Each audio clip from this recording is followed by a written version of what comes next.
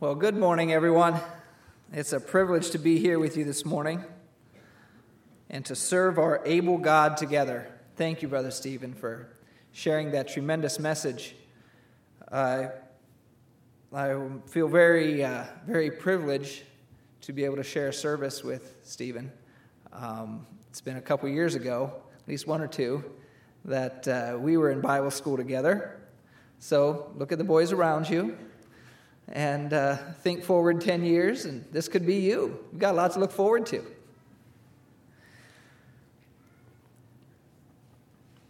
I'd like to start off with a few verses out of Luke chapter 13, verses 23 and 24. Then said one unto him, Lord, are there few that be saved?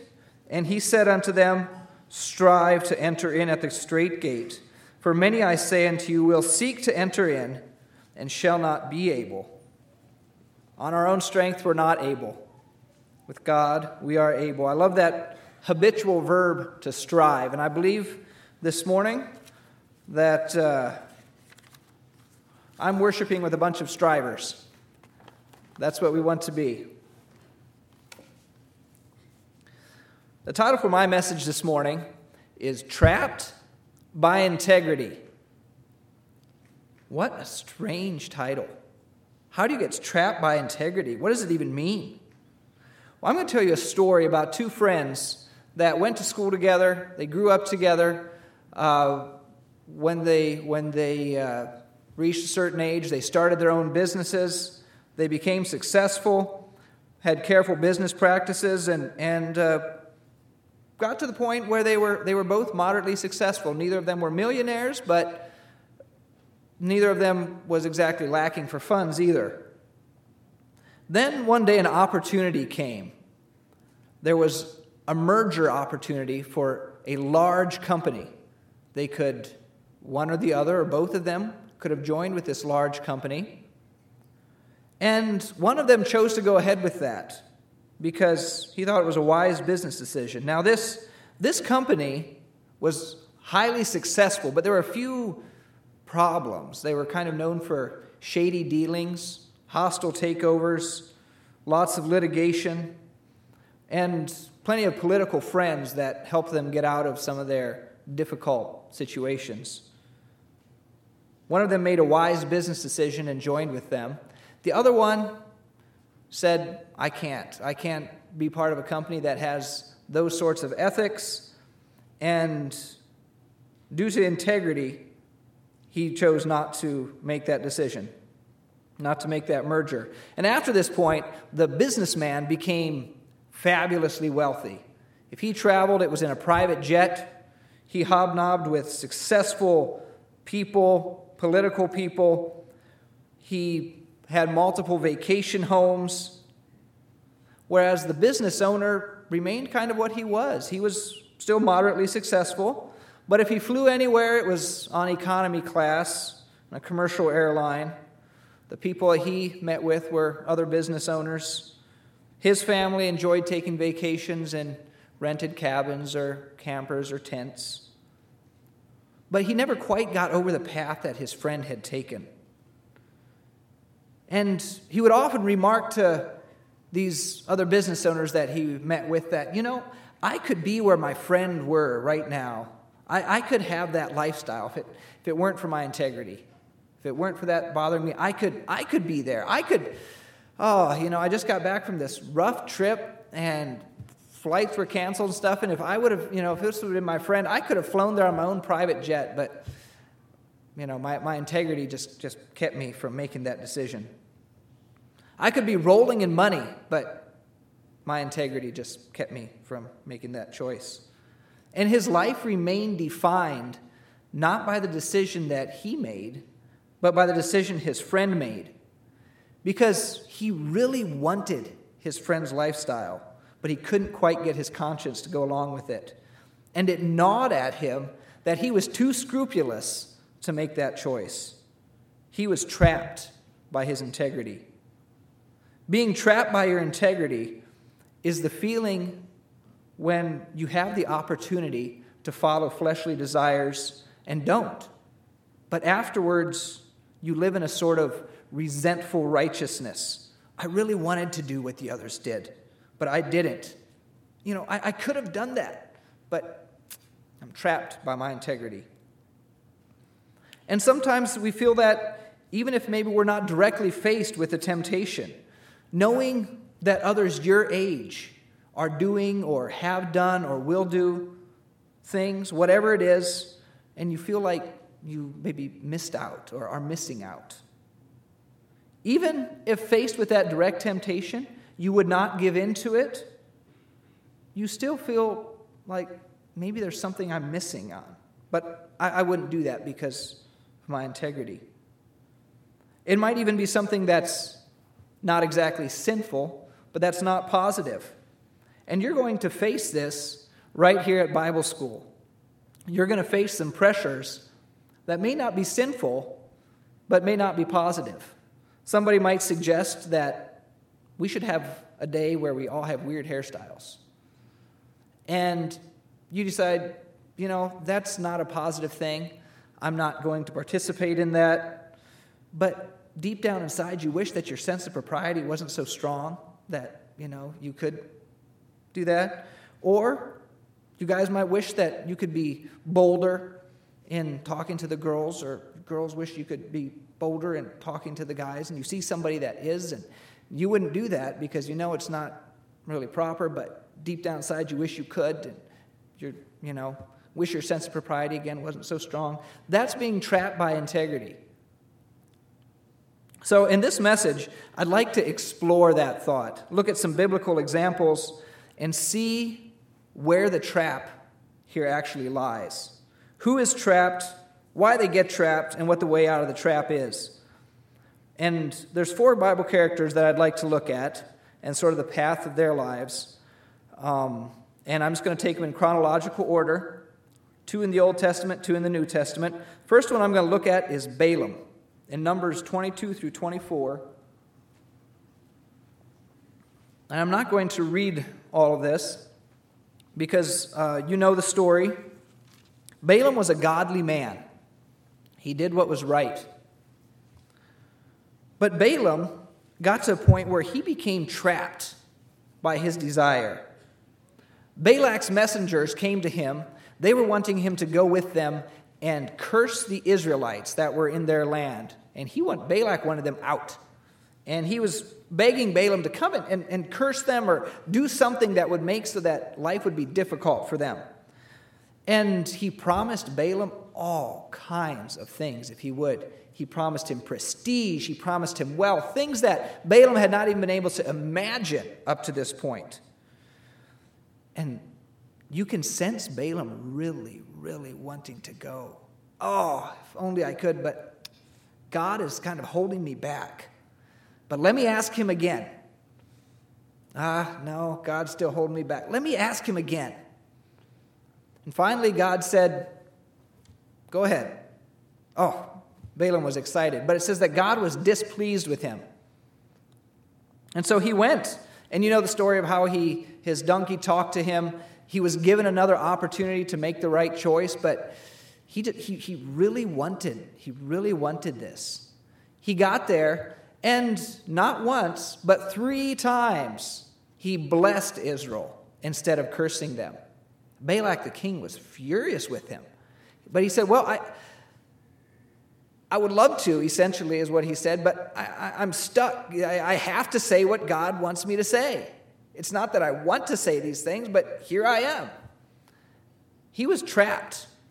He was trapped by his integrity, by his desire to get something that he didn't have. But God held him back. How many of you are trapped by desire? You want something so badly, but can't quite bring yourself to go against what you know is right, what you know God requires. So many good things that you see others enjoying or think that they're enjoying, and I'm stuck here. I'm trapped by my integrity. Over in 1 Samuel 26, we have one of the accounts of David. And here I'm going to read verses 1 through 12 to give us this context. 1 Samuel 26, verses 1 through 12. David fleeing from King Saul here. And the Ziphites came to Saul to Gibeah, saying, Doth not David hide himself in the hill of Hachilah, which is before Jeshimon? Then Saul arose and went down to the wilderness of Ziph, having 3,000 chosen men of Israel with him, to seek David in the wilderness of Ziph. And Saul pitched in the hill of Hachilah, which is before Jeshimon, by the way. But David abode in the wilderness, and he saw that Saul came after him into the wilderness. David therefore sent out spies, and understood that Saul was come in very deed. And David arose and came to the place where Saul had pitched. And David beheld the place where Saul lay, and Abner the son of Ner, the captain of his host. And Saul lay in the trench, and the people pitched round about him. Then answered David and said to Ahimelech the Hittite, and to Abishai the son of Zeruiah, brother of Joab, saying, Who will go down with me to Saul, to the camp? And Abishai said, I will go down with thee. So David and Abishai came to the people by night, and behold, Saul lay sleeping within the trench, and his spear stuck in the ground at his bolster. But Abner and the people lay round about him. Then said Abishai to David, God hath delivered thine enemy into thine hand this day. Now therefore let me smite him, I pray thee, with the spear, even to the earth at once, and I will not smite him the second time. And David said to Abishai, Destroy him not, for who can stretch forth his hand against the Lord's anointed and be guiltless? David said furthermore, As the Lord liveth, the Lord shall smite him, or his day shall come to die, or he shall descend into battle and perish. The Lord forbid that I should stretch forth mine hand against the Lord's anointed. But I pray thee, take thou now the spear that is at his bolster and the cruse of water, and let us go. So David took the spear and the cruse of water from Saul's bolster, and they got them away. And no man saw it, nor knew it, neither awaked, for they were all asleep, because a deep sleep from the Lord had fallen upon them. Here was David, trapped by authority. Saul was his authority, and it was a splendid opportunity for him to deal with the one that had been making his life absolutely miserable. He could have killed King Saul with ease, and not only that, he had plausible deniability. He wasn't even the one that had to kill him. Abishai was offering to do it. David could have just said, well, if you want to do that, I'm going to go kind of head on over this direction, and then gone back to the people and been like, I wasn't really there when it happened. Abishai was saying something about it. He had plausible deniability. He could have separated himself from the situation and allowed it to happen. But he didn't. He said that he can't usurp the authority that God gave Saul. And until God himself chose to change that authority structure, he wasn't going to do anything. And he wasn't going to be a part of that change happening. It was in God's hand. Poor David. Unsurpassed opportunity right here, and he can't take it. He's trapped by authority, trapped by his integrity. Do you ever feel trapped by authority? Your parents, your church, other authorities that require things of you, a lifestyle, responsibilities, actions that aren't what you want. If you could only spear that authority into the ground, and then you could go on in the wisdom that you know you have. You wouldn't even have to make that break yourself. You could join with someone else who's already made the break. Just go with a peer that you know is against their authorities, and you can blame it on them. I wouldn't have gone to that place, or I wouldn't have done that, or I wouldn't have said those things if they wouldn't have been the ones to go there. That's plausible deniability. But maybe you don't do that. Maybe you do follow your authority. You do what you should. You make good choices with your friends, with your actions, but deep down inside you're seething. You reluctantly listen to your authorities because you're held back by that pesky integrity. I'd like to look over now in the New Testament in Matthew 1, and this is kind of a continuation of a story that Stephen was telling.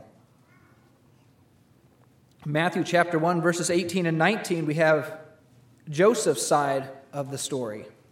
Stephen talked about Mary. We have Joseph's side here in Matthew chapter 1, verse 18. Now the birth of Jesus Christ was on this wise. When as his mother Mary was espoused to Joseph, before they came together, she was found with child of the Holy Ghost. Then Joseph, her husband, being a just man, and not willing to make her a public example, was minded to put her away privately. Joseph was trapped by righteousness. What a dilemma. He must have just wanted to just move on with his life, forget the whole thing. He knew that his fiancée must have been involved in something he didn't even want to contemplate. And tradition would have allowed for a public shaming. But Joseph couldn't quite bring himself to do that. And the word that describes him here, just, also means righteous. It's the same word that's used in Luke to describe Simeon when he was at the temple and received Jesus. That same word, just, is used to describe him. And it's also used to describe Jesus himself later in Luke. The centurion, after Jesus was crucified, the centurion said, "This was a righteous man." That word righteous is the same word as is translated just here. So Joseph was a righteous man, and because of that, he didn't want to do what was traditionally his right. So he decided to take care of this situation quietly. Even with every reason to raise the roof, he opted for righteousness. Have you ever felt bound or trapped by righteousness? When there's a good reason for you to be resentful or angry or offended or upset, but you choose not to portray those emotions because you know they aren't right. But inside, you still seethe. You want to let those emotions out, but you're just trapped by your integrity. And then there's the story of Peter in Matthew chapter 22.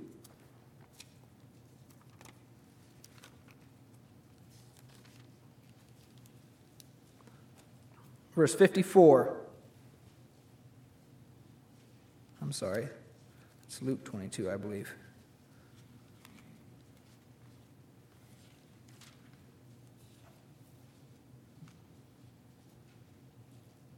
Nope, it's not. Okay. Well, I wrote the wrong reference down. So this is the story of when Peter was denying Jesus. And it's these verses that I'm looking for here are where Jesus told him that you're going to deny me. And Peter said, no, I won't. And then they went Jesus was taken away. Peter went in to warm his hands. And what do you know? He faced people who said, "Oh, I know who you are." Okay, here we go. Matthew 26, verse 69.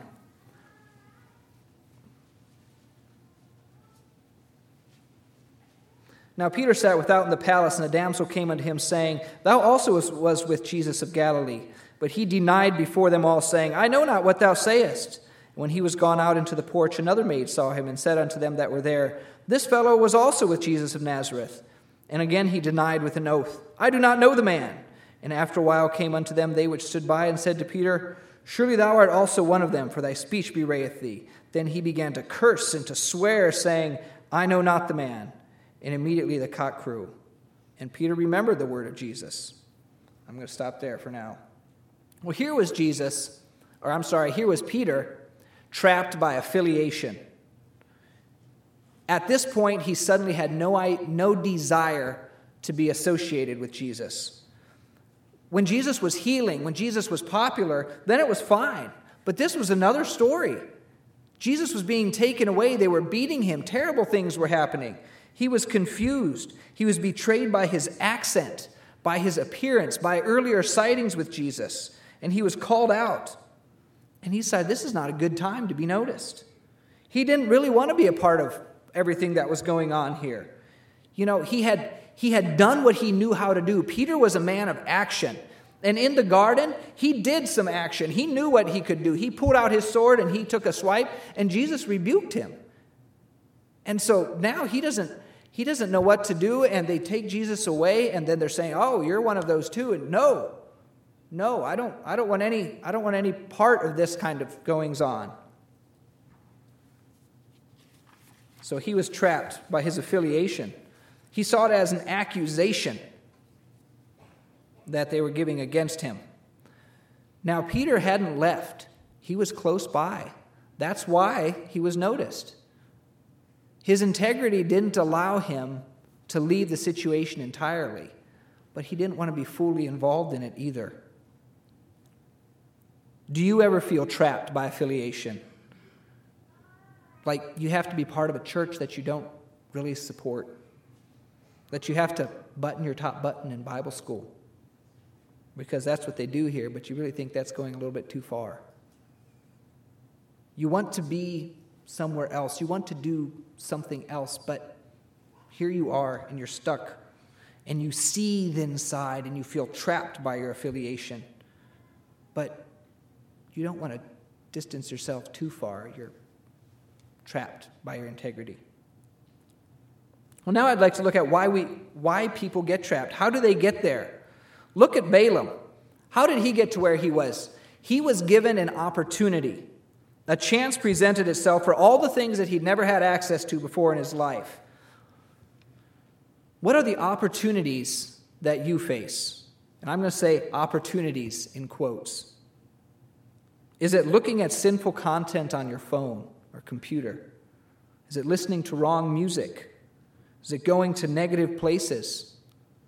Tossing in with a reckless peer group? Is it driving like a maniac? Trying to impress others? Things that your flesh craves. You want to do it so badly, but you know it's wrong. That's how you get trapped by desire. What about David? He was given an assignment. That's how he ended up where he was. It was a responsibility he'd never even asked for. He didn't go out campaigning to be anointed king. It just came onto him. I mean, what a reward for living a good life, right? That you're being pursued around the wilderness by an insane ruler. What are some assignments that you face? Maybe it's teaching school or Sunday school, leading singing, having devotions, children's story.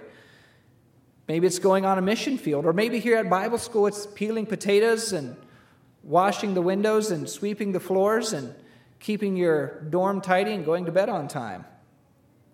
That's places where something's expected of you. And you have the choice of skewering your authority like Abishai wanted to do and doing what feels good like David could have done, or you can give in to your authority with reluctance. And you can make sure that everybody knows that you really don't want to be doing this. I really hate peeling potatoes when I could be playing volleyball. And you make sure everybody knows you'll do the job, but it's only because you have to. That's how you get trapped by integrity and assignment. What about Joseph? He was given a situation that was completely out of his control. That's how he ended up where he was. He was confused about what had happened to Mary. He was hurt by the incident. He was fearful of the implications. He just wanted out. What are situations that you face that you feel trapped in? Things that you can't control. Maybe it's fellow students who are mean and snobby.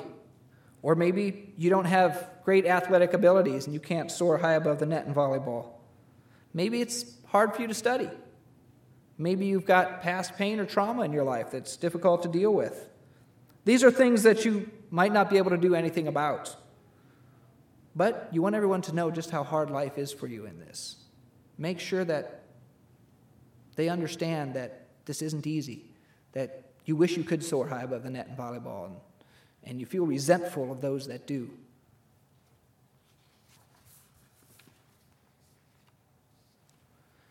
You are given opportunities where you actually could, maybe with good reason, let out some emotions, but you don't.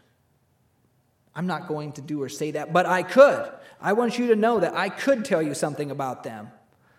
I know something about that person, and I could feel you fool, but I'm not going to. And we hang on to this righteousness, so-called, and we seethe inside.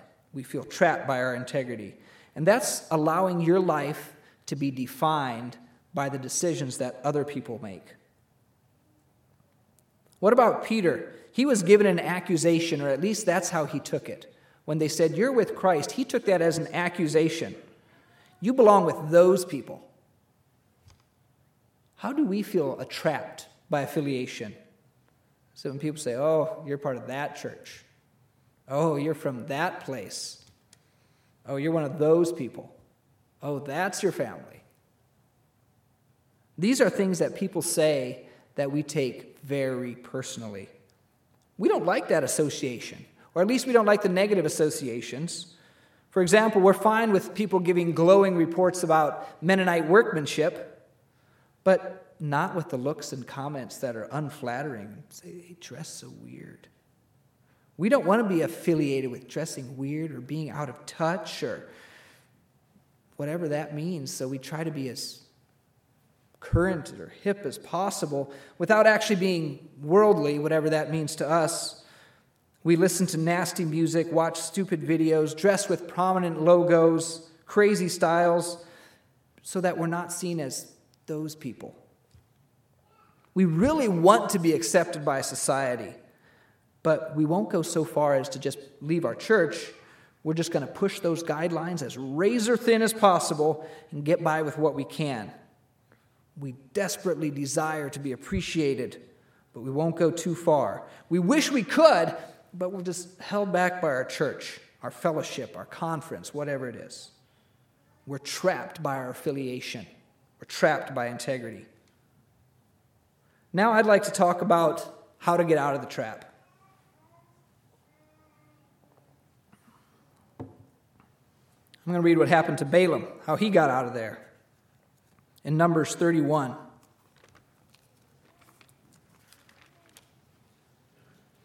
You see, Balaam got what he wanted eventually.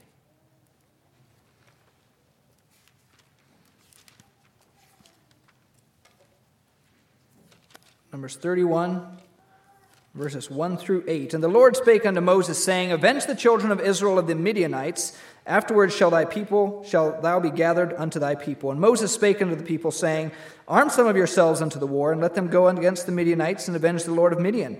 Of every tribe 1,000 throughout all the tribes of Israel shall ye send to the war. So there were delivered out of the thousands of Israel 1,000 of every tribe, 12,000 armed for war. And Moses sent them to the war, 1,000 of every tribe, them and Phinehas the son of Eleazar the priest to the war, with the holy instruments and the trumpets to blow in his hand. And they warred against the Midianites, as the Lord commanded Moses, and they slew all the males, and they slew the kings of Midian, beside the rest of them that were slain, namely Evi, and Rechem, and Zur, and Hur, and Reba, 5 kings of Midian. Balaam also, the son of Beor, they slew with the sword. Balaam got what he wanted. He was right. Look, where's his name here? It's right in with the kings. That's what he wanted. He had been trapped by his integrity, but he managed to get out. He got out of that trap. He got in with the kings. He got what he wanted. And what happened? He got killed with the kings. You see, he was never released. What happened is he truly trapped himself when he thought he was releasing himself. He should have been thrilled. His dream had been realized. He was part of the Midianites at last. But what was the result of this freedom that Balaam got? It was death. What about David? Psalm 71. I'm not going to read the entire psalm here, but I'd like to look at it. This is David looking back on his life and talking about where he is now. I'm going to read the first 5 verses. In thee, O Lord, do I put my trust. Let me never be put to confusion. Deliver me in thy righteousness, and cause me to escape. Incline thine ear unto me, and save me. Be thou my strong habitation, whereunto I may continually resort. Thou hast given commandment to save me. For thou art my rock and my fortress. Deliver me, O God, out of the hand of the wicked, out of the hand of the unrighteous and cruel man. For thou art my hope, O Lord God. Thou art my trust from my youth. David was released by his assignment when he focused on God, the giver of the assignment. He's looking back in this, if you read the entire psalm, he's looking back over a full life where he had relied on God and he continued to rely on God. He wasn't bitter about his situation. He knew where joy and fulfillment began and where it ended. What about Joseph? In Matthew chapter 1, verses 20 through 25, while he thought on these things, behold, the angel of the Lord appeared unto him in a dream, saying, Joseph, thou son of David, fear not to take unto thee Mary thy wife, for that which is conceived in her is of the Holy Ghost. And she shall bring forth a son, and thou shalt call his name Jesus, for he shall save his people from their sins. Now all this was done that it might be fulfilled, which was spoken of the Lord by the prophet, saying, Behold, a virgin shall be with child, and shall bring forth a son, and they shall call his name Emmanuel, which being interpreted is God with us. Then Joseph, being raised from sleep, did as the angel of the Lord had bidden him, and took unto him his wife, and knew her not till she had brought forth her firstborn son, and he called his name Jesus. Joseph was released by righteousness. He understood the message of God. See, Joseph was looking for a reason to believe. He wasn't looking for a reason not to. Joseph was looking for the good, and that showed that he really was a just and righteous man. And when he understood, he went along without hesitation. The very thing that had looked like a trap was in fact his salvation. The out-of-control situation that he thought he found himself in was actually God at work. And Peter,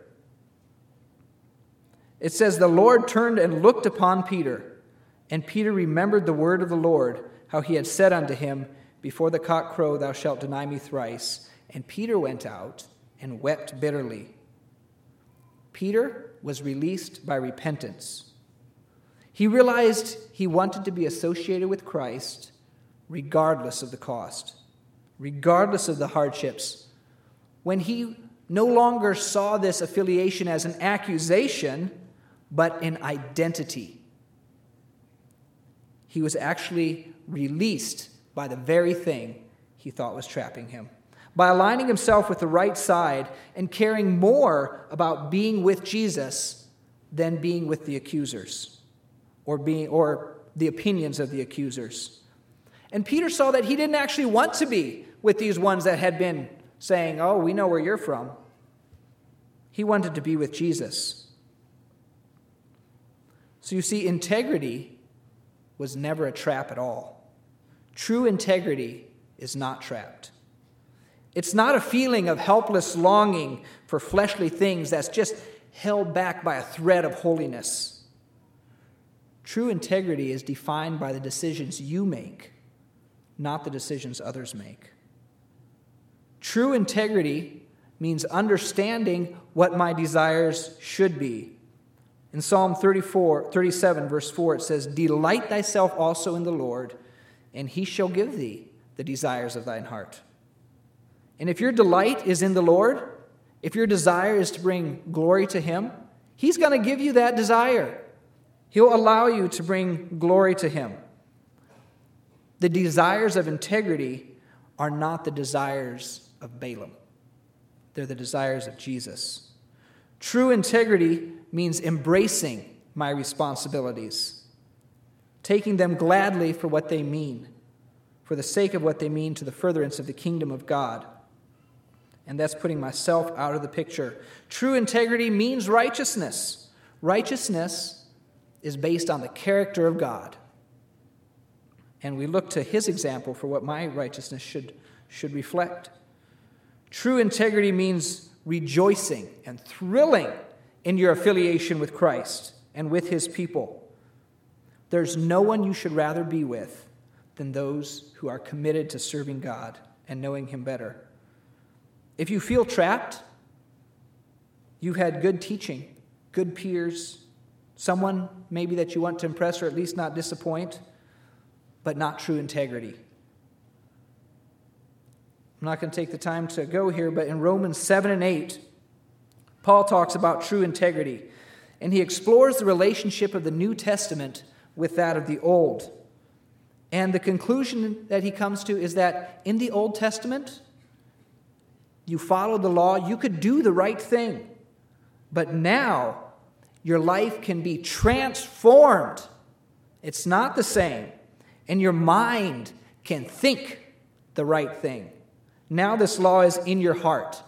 It's not only giving you physical directives, but you now have a complete change of heart. And that will, of course, lead to physical manifestations. So in conclusion, integrity is never a trap. That's the lie of the devil to keep you from the freedom that comes from abiding in Christ. Pure desires, authority, responsibility, righteousness, godly associates, repentance, those aren't traps. That's true freedom. When God works in your life and in your conscience, praise Him for that. And here at Bible School, I challenge you to make this a year that your integrity is built, that your faith is strengthened, and that your knowledge of God and His Word and His church and His people is increased. So much so that when you go home, you can't help yourselves. It just spills out and things get changed around you. That's God at work. When people don't see you, but they see God at work in you. So I want you to know that I'll be praying for each of you this term. I'll be praying for Bible school, and I'll be praying for each one of you, and that this would just be a transformative time, and a time when God's kingdom is built. Let's stand for prayer. Our eternal Father in heaven, I thank you so much this morning, Lord, for each one that's here this morning. And I pray that you would just bless this Bible school in a powerful way. I pray that your Spirit would be felt, that you would be present in the classes, in the studies, in every aspect. Lord, I pray that you would be with each one of the students, that you would work in their hearts and in their lives, and that you would help them to go home burning with the fire that you've planted in them. And I pray that from here it would just go on out, and that your kingdom would be built and strengthened because of this term, and that there would be many people in eternity because of what happens here this year. Just bless the continuation of this day and this service, I pray as well. In Jesus' name, amen. You may be seated.